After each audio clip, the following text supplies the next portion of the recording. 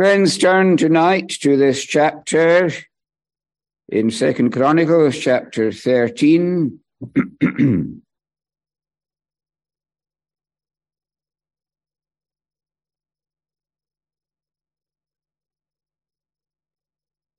I'll just read verse 14. And when Judah looked back, behold, the battle was before and behind. And they cried unto the Lord. And the priest sounded the trumpet. Then the men of Judah gave a shout. As the men of Judah shouted, it came to pass that God smote Jeroboam and all Israel before Abijah and Judah. Here, friends, we have one of the notable victories of the kingdom of Judah under a man who feared God. And it's remarkable because of a battlefield sermon. We have here tonight a battlefield sermon. Perhaps you've heard of sermons being preached in remarkable places. But was there ever such an occasion when such a sermon was preached and with such glorious effect? But the situation, of course, is a very sad collision between people of the chosen nation of Israel, which had become divided during the time of Abijah's grandfather after Solomon died. The kingdom had divided, and eventually Abijah had become king. And so it is, friends, sadly, in the history of God's people that there are divisions. And we're part of a division ourselves, aren't we? It's like 23 years since we were divided from our brethren and are now a small part of the original church. And perhaps as the years pass, there may be some people that think, well, is it worth going on? What are we here for? What are we standing for these days that requires us to stand distinct and separate from our brethren, not only in the Free Church, but other churches? And if we can't find a good reason, then we have no right to exist, have we? So what do you say when you meet people that raise that subject? Many a person, if you ask in the town, will say, well, that continuing, they're just people that use the old language, the these and thous, the old version, authorized version, and that's all they know about us. But friends, that's not enough. That's not enough to stand for. There must be something deeper than that requires us to stand where we are and not just wander along and join another church. What should keep us here together? Well, I think in some ways Abijah will give us some guidance on this matter. I'm not saying that we should align ourselves all together with Abijah. He wasn't perfect by any means. In fact, if we read about him in Kings, he's not even got that name. He's called Abijam, which means something different. It means a father of light. But Abijah, the name given to him in Chronicles, means the Lord is my father.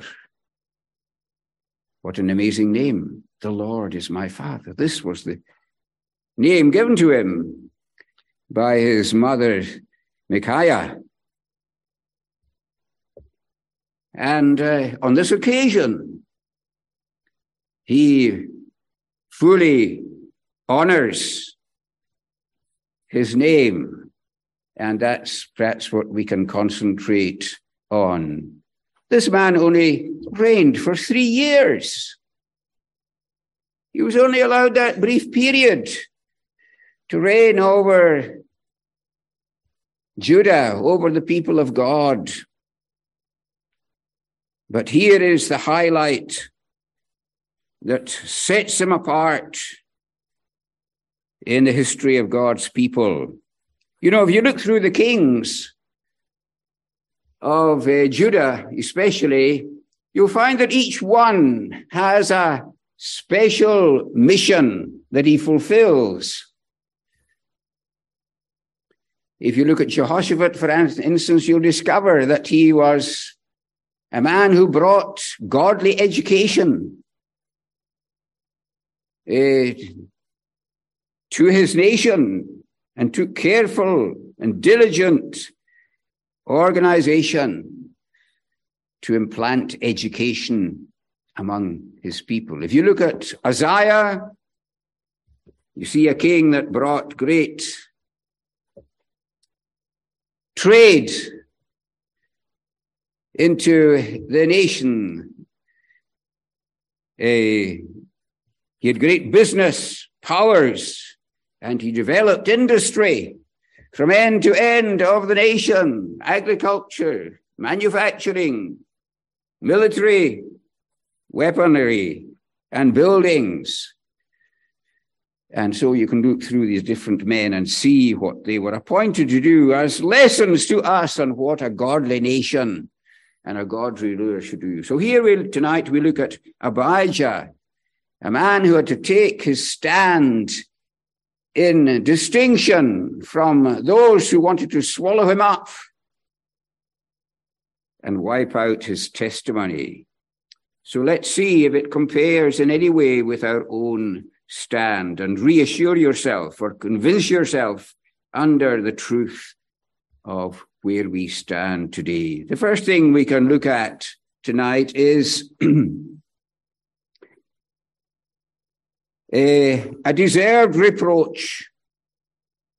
A deserved reproach. We may receive reproach, friends. We may be despised. We may hear things said about us, and we say, do we really deserve that characterization? Is that a true image of us? Well, Abijah brought a deserved reproach against these followers of Jeroboam. He said this. He says in verse 5, you should know. Ought you not to know? It doesn't look as if you know that the Lord God of Israel gave the kingdom over to Israel, to David forever.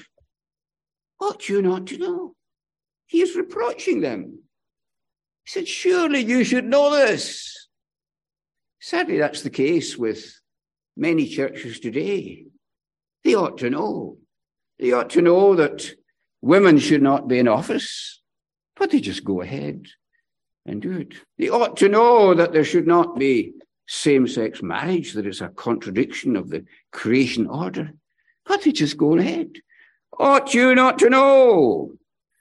Friends, that's a role that we have as a church. We have to go around those who claim to be Christian and say, ought you not to know? You should be ashamed of yourselves. You should know. And that's a mission that Abijah had from the Lord, to bring a deserved reproach against those who had forsaken the right way. There's 3 ways they'd done this. He said, ought you not to know that the Lord gave the kingdom over to David and his sons by a covenant of salt? You say, I've never heard of that. A covenant of salt. Well, what he means by this, and it was used in sacrifices, salt was used as a symbol of permanence. A permanent covenant. Jeroboam's treating, maybe he'd heard of the covenant with David, but he said, oh, that's for David. That's gone down the road. Isn't that a popular thing today? He said, we're living in a new age. We don't need to abide by these old-fashioned covenanters, these old-fashioned men like Chalmers and Cunningham. No. And Elijah says, you ought to know that we're abiding by the covenant, the permanent covenant. It's a covenant of grace, and without grace, you have no standing before God. You're under his judgment. Friends, let us be sure we stand with the men of the covenant that stood against popery and encroachments of anything into the headship of Christ in the church. A covenant of salt. Friends, we're abiding. We're here because we believe in our permanent obligation to stand by the confession of faith, enshrining the doctrines on which a church stands or falls. A covenant of salt. You ought to know. You ought to know that it's the kingdom of the Lord. He says in verse 8, and now you think to withstand the kingdom of the Lord. You know what you're doing? What you're doing is contrary to the very rule and authority of King Jesus. How can you justify that? That's my reproach against you. Isn't that worth standing for, friends? Isn't it worth standing for the honor of Jesus? For his majestic command over his church to rule them according to his righteous judgment and according to his great mercy. Now you think to withstand the kingdom of the Lord. Friends, if we're standing where Christ stands, we don't need to regard the reproaches of people. They're not reproaching us. They're reproaching the Lord. If we're standing where Paul stood and where Calvin stood and where Rutherford stood, friends, they are reproaching the Lord, for these are men that were faithful unto death. Do you not know that you withstand the kingdom of the Lord? People think, yes, no, we can do it our own way today. We don't need to regard these old rules of Psalms only and things like that. You withstand the Lord.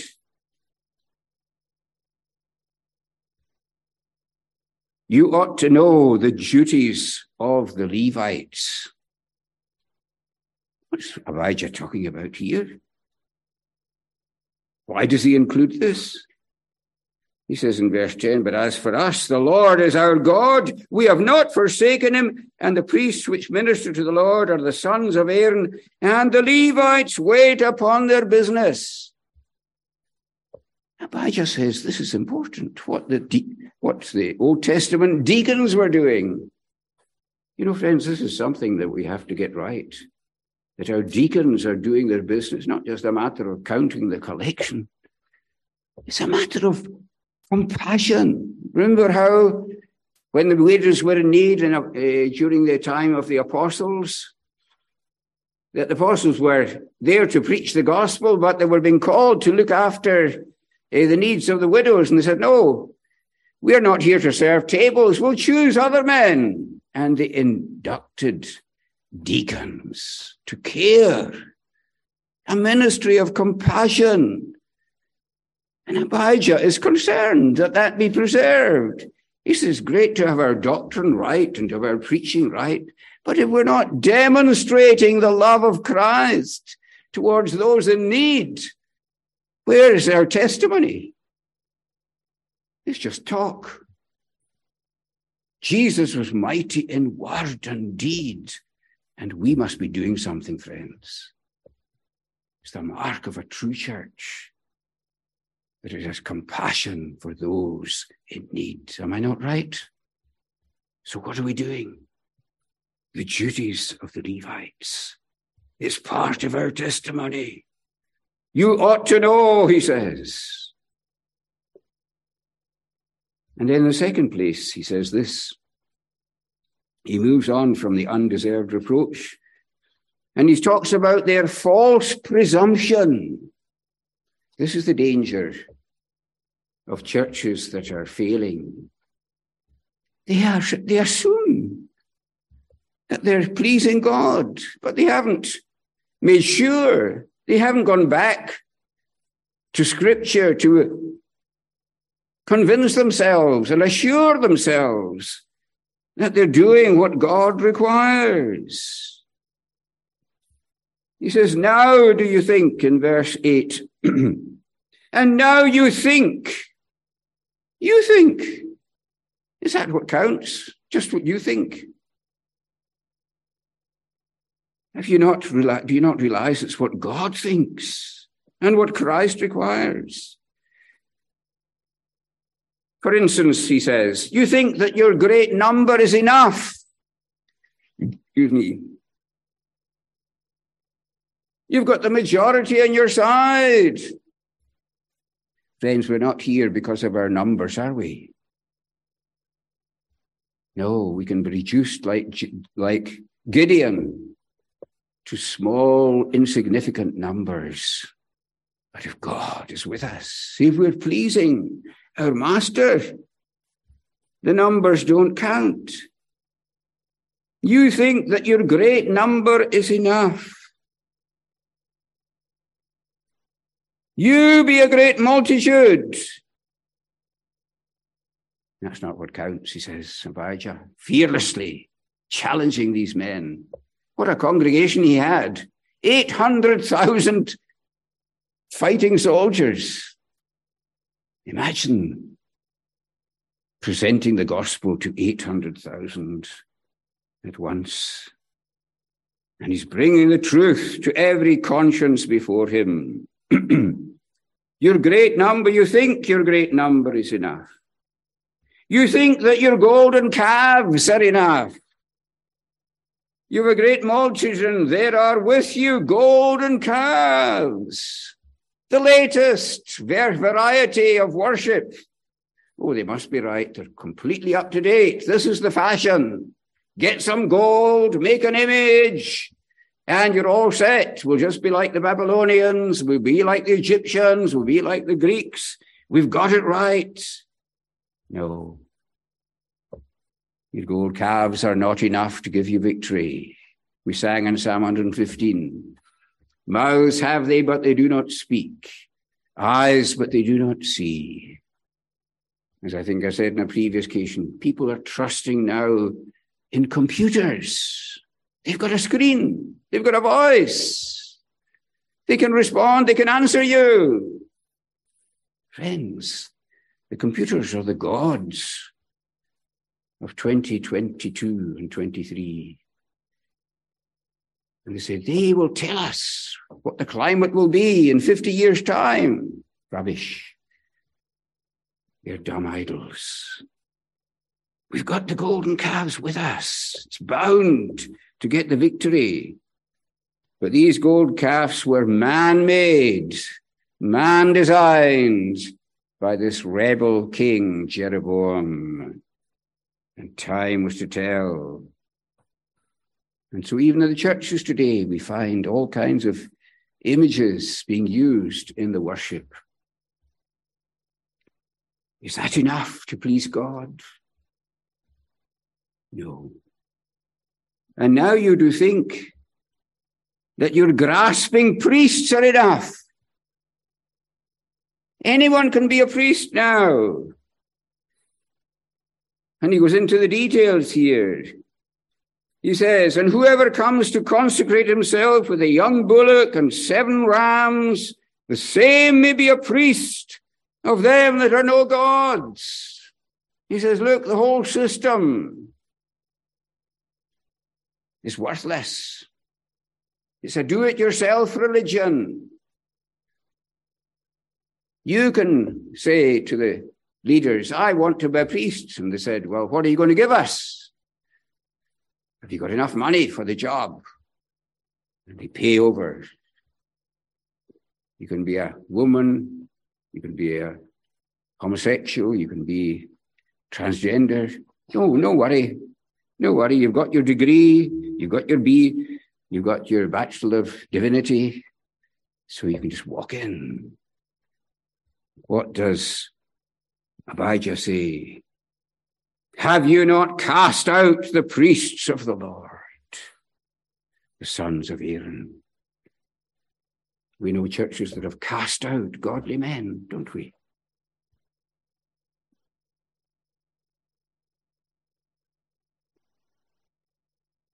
Now you think, false presumption.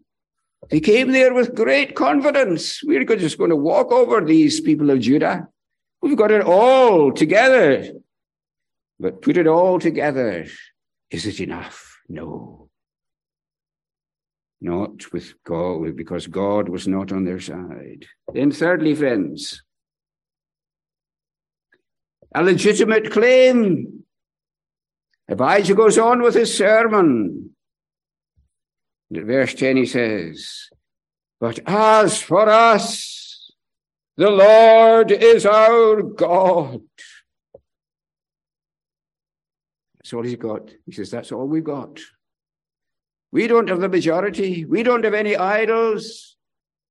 We don't have multiple priests. But the Lord is our God. And we have not forsaken him. Can you say that tonight, friend? Can you say that? That's the key to it all. But how do you prove it? Is that an empty boast? Lots of people will say that, but it can be an empty boast. Listen to how Abijah establishes his integrity of his confession, a legitimate claim. Why? Because of the daily worship.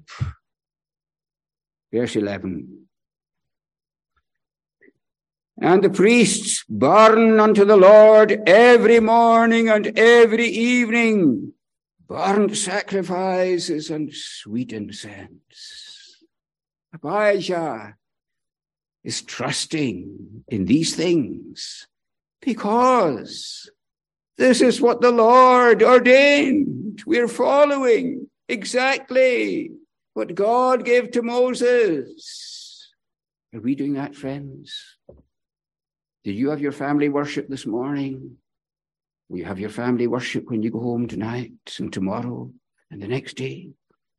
Friends, that was the key to godliness in Lewis in days past. And you could go through any village and you would hear the Gaelic psalm being sung every evening before they went to rest.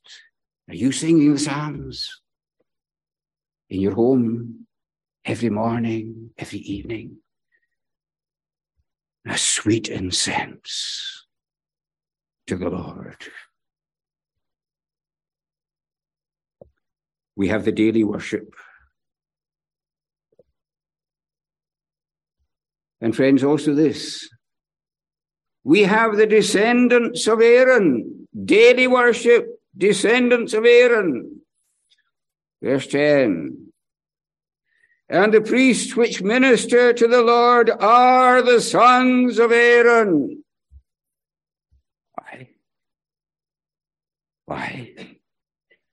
Because this was the chosen ordinance of God, that it be confined to these and these only. And so it must be for us, friends. We must make sure that our ministers, our elders, our office bearers are men that evidence that they are chosen of God.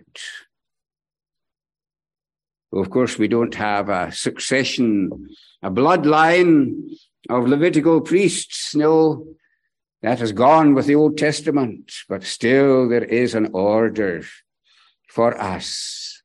We are kings and priests unto God. Yes, and those who bear office must be according to what God has prescribed. Because, why should it be so? Because every man who is in this position is representing Christ.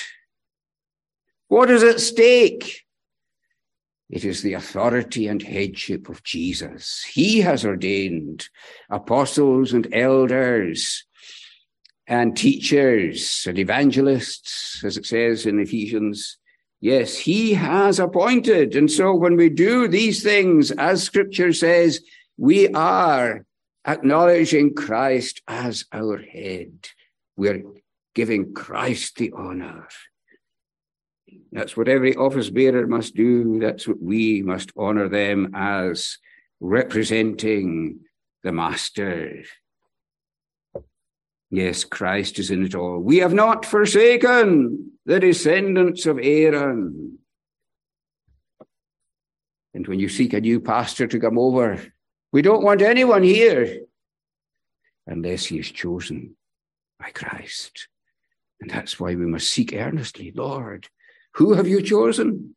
Nobody else but your choice must come here. The descendant of Aaron. Thirdly, we have not forsaken the dedicated bread. The daily worship, the descendants of Aaron, the dedicated bread, it says here, and they burn unto the Lord every morning and evening a sweet incense, the showbread also, set in order upon the pure table. Here is a man ready to fight a battle, and he's talking about bread on a table. You see, where has he got to? Does he know what he's talking about? What's that got to do with winning a battle? Ah, friends, this was a spiritual battle. This was a battle for the honor of the Son of David, of the Messianic covenant. And it included this vital provision. The daily showbread must be on the table. Why? Because it represented. We know fine that it represented Christ. And they were given it as a token in the Old Testament of the bread of life. And that bread of life was not only for consumption, it was to be presented to God. Just as our blessed Savior, who said that we must eat his flesh and drink his blood, he offers that broken body there in heaven, for there they saw the Lamb as it had been slain on the throne. No wonder Abijah said, you've deserted the bread. You've deserted Christ. And so we must have our bread and we must have our sacrament preserved, pure and intact and scriptural in every detail, because by this means we remember the Lord's death until he come. And so Abijah says, we must have our bread. We must display our food, our spiritual food comes from above. We have not forsaken. Can you see that, friend? We have not forsaken him. And then, in closing, friends, we have this. We have a divine vindication. Isn't that what we look for, friends? Wouldn't you be glad to belong to this church if you saw it divinely vindicated? You saw supernatural proof from above, the evidence that the Lord of hosts is with us, the God of Jacob is our refuge. That's what happened. In verse later on it says, that God smote Jeroboam and all Israel before Abijah and Judah. A divine vindication. How did it happen? Just three things to close, friends.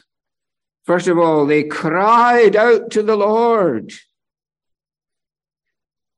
They looked back and behold, the battle was before and behind. They're in an impossible situation. They're surrounded. And they cried unto the Lord. You know, friends, we're surrounded these days as if we've got our backs to the wall. What's our future? How are we going to survive? We must cry to the Lord. We have to be desperate we must recognize our danger. Where will we be in 10 years' time and 20 years' time? What will be in this church, friends? Well, they say the way things are going, there'll be no church. We must cry to the Lord. They cried because they knew their lives depended. They knew that they were finished unless God demonstrated his favor and support and presence with them against these others who claimed that they were the true Israel. They cried out to the Lord. Oh, friends, you need to get up in the night and cry to the Lord. You need to spend days crying to the Lord. Is he hearing our cries? A crying people. You go into town and you ask people there, oh, that continuing church. These are the people that are always crying to the Lord. Wouldn't that be wonderful? These are the people that know how to pray. These are the people that get answers. They cried out to the Lord. It's the only remedy, friends. It's the only hope. But as well as that, friends, the priests blew the trumpets. In other words, the men of God blew the gospel trumpet with all their breath and with all their might. They proclaimed to friend and foe, we are declaring the glory of the everlasting God. Blow trumpets at blue moon, what time our feast appointed is. It was a commandment of God that in the battle they should blow the trumpets, and therefore they blew. And that shrill sound sent shivers through the armies of Jeroboam. Oh, friends, the trumpet is there to waken us up, to keep us awake. You can't sleep when a trumpet is blowing.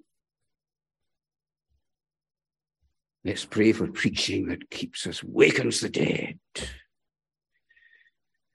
And thirdly, my friends, and lastly, the men of Judah shouted. Not just the priests, not just the king. Everybody shouted. Are you shouting, friends? The men of Judah shouted. It says that they gave a shout. It was one shout. It wasn't some crowd here and one crowd there saying this, and this one saying this, and this one saying this, and all a different story. It was one great shout. How can that be? How could they all be united, friends? I'll tell you. I believe what they shouted was, Abijah!